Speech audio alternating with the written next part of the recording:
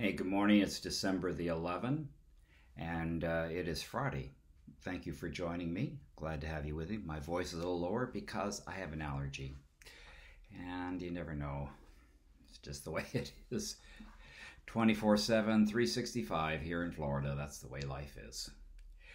But this morning, I've been thinking, I'm sure along with you, of all this has been happening this year, and Black Lives Matter and all these things that have been happening, about racial injustice and about things that have happened in the past here in the United States, which probably we're not proud of. Hopefully we're not proud of. How we've treated our fellow man and the slaves that were brought here to this country against their will, and that they were put in servitude, slavery. Abraham Lincoln, it was interesting a comment that he made, and I'd just like to share this with you a little bit, and then a little bit more about him. He saw a slave being offered in New Orleans on a slave block. Can you imagine standing up on a slave block? There was a rising hatred inside me. This is quoting from him. There was a rising hatred of me against slavery. And I swore if someday I could do something about it, I would do something about it. As you know, Abraham Lincoln did in 1863 get a legal thing through Congress that outlawed slavery. It was called the Emancipation Proclamation. And quickly this news of its passing and the new law freeing the slaves spread through Washington and spread down through Virginia, and then down into the Carolinas and into Mississippi, about freeing the slaves, and that had happened, and that they were free. But it's very fascinating that as it spread, many of those remained in bondage, stayed where they were, even though they were free to leave and free to go. Race etiquette was so rigid that though there was no formal bondage, many of the slaves would just stay and keep where they had been. This I've heard before, maybe you have too, but an Alabama slave had mumbled when asked when he thought about the great emancipator whose proclamation had gone into effect. He said, "I don't know nothing about Abraham Lincoln except he set us free. And I don't know nothing about that neither."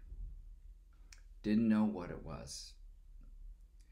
And even for a couple of generations, slavery continued, even though they were free to leave, free to go. It's amazing about that. It becomes a tragedy, and we need to be cognizant of that history. And perhaps we need to understand what the situation has been for those who have been the heritage of slavery. It also mentions about that sin, slavery. I wanted to just tie that carefully with what Jesus said. And Jesus was talking about this in John chapter 8.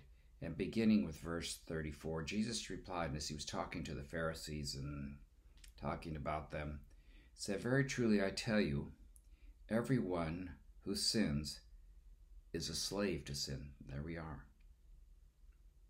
Now a slave has no permanent place in the family, but a son belongs to it forever. So if the Son sets you free, you are free indeed. If the Son sets you free, you are free indeed. By grace, Christ died on the cross to set us free from our sins, that we would no longer be slaves, but we would be sons and daughters of God. That is a beautiful thing to think about today. So, as we want to be free from sin, let's remember those who had been in slavery, and let us treat all men, regardless of their background, regardless of their heritage, as God's children. Allergy. Dear Lord, I thank you. I thank you that you set us free, and I ask that we may know how to relate to one another to free all mankind of prejudice, of put down, of separation. We need to accept everyone as your children. We need to be forgiven for what we have done, Father. And what we do in our prejudice, we need to let that go. All of us. Be with us today. And I thank you for setting us free. In Jesus' name, amen. All right, you have a great day today. We will see you maybe tomorrow. You can join us at 11 o'clock a.m. Eastern Time. You can find us on Facebook. And I will put the address here in the title there so that you can follow us, Naples SDA Church.